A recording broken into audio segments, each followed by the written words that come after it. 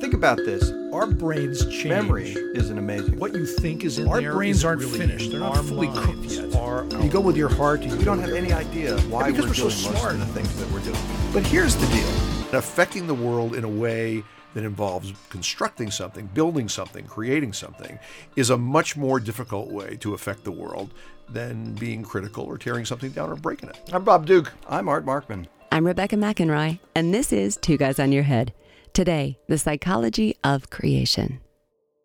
So I was sitting on a beach some time ago watching this little kid just painstakingly build this lovely sandcastle, and he got done and he was kind of sit back and admiring it. And like within a minute, this other kid runs on the beach, looks at the sandcastle and stomps all over it, and it's gone. That's sad. It is sad. Yeah. And it made me think about how much time and effort and energy it takes to build things before there's a payoff. You go through this whole thing and you spend, and then the payoff, and then there's your product that you're. And the payoff for breaking things comes almost right away. I think for a lot of the things that we engage in day to day, not necessarily decade to decade or century to century, but stuff that we're working on over the period of days and weeks, that there is a tremendous amount of really hard work that has to go into making things fit together. Mm-hmm. If you think about the concept of entropy, the universe in general tends towards disorder, and it requires energy to create order, after which things want to go back to their disordered state, as anyone who's ever seen my desk knows. But I think that it's so much easier to criticize someone else's finely constructed ideas and not to offer anything constructive in return than it is to spend the time developing a proposal that might work. Yeah. And I think, some of this has to do with how one demonstrates agency in the world. I think about this in terms of, kids in school and what it takes. Let's say as a kid, you value the attention of your teacher. What it takes to get the attention of your teacher or your classmate by doing something exceptionally wonderfully. It's got to be pretty exceptional and wonderful, right? But if I want people's attention, for my teacher or my classmate, I can just whack Jim. And suddenly I've got everyone's attention, just with that. Particularly Jim's. Particularly Jim.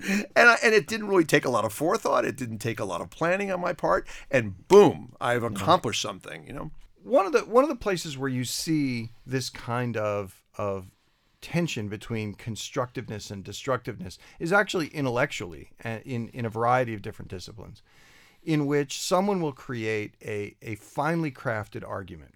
And it might be an intellectual argument in a discipline like history or psychology, but it might also be a policy argument that you've made.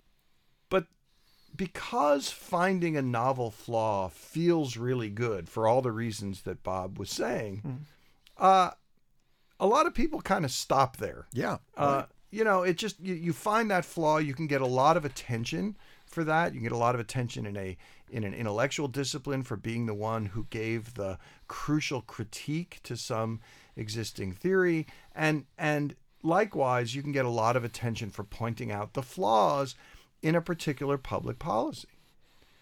The hard part, though, is then trying to build up something in its place. And a lot of people stop at the point of the criticism because it's an awful lot of work to build something in its place or to improve something that's already there.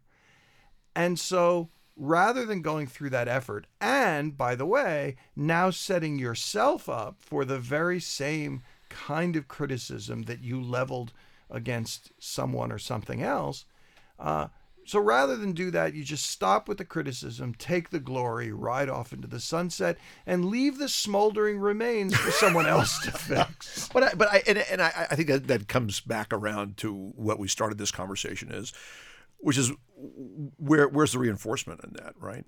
Because to make the criticism, to point out the flaw, that's when the attention comes, and that's when you have a sense of self-satisfaction. Like other people might not have seen that, and I saw it.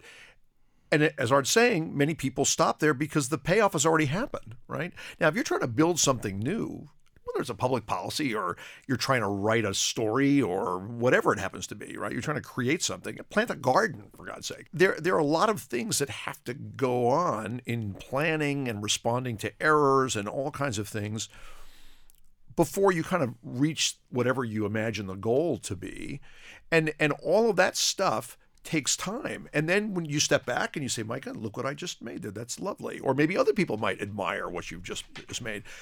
But that comes only after a long stretch of time in most cases. And there's another piece too, which is a lot of us like to get credit for our ideas.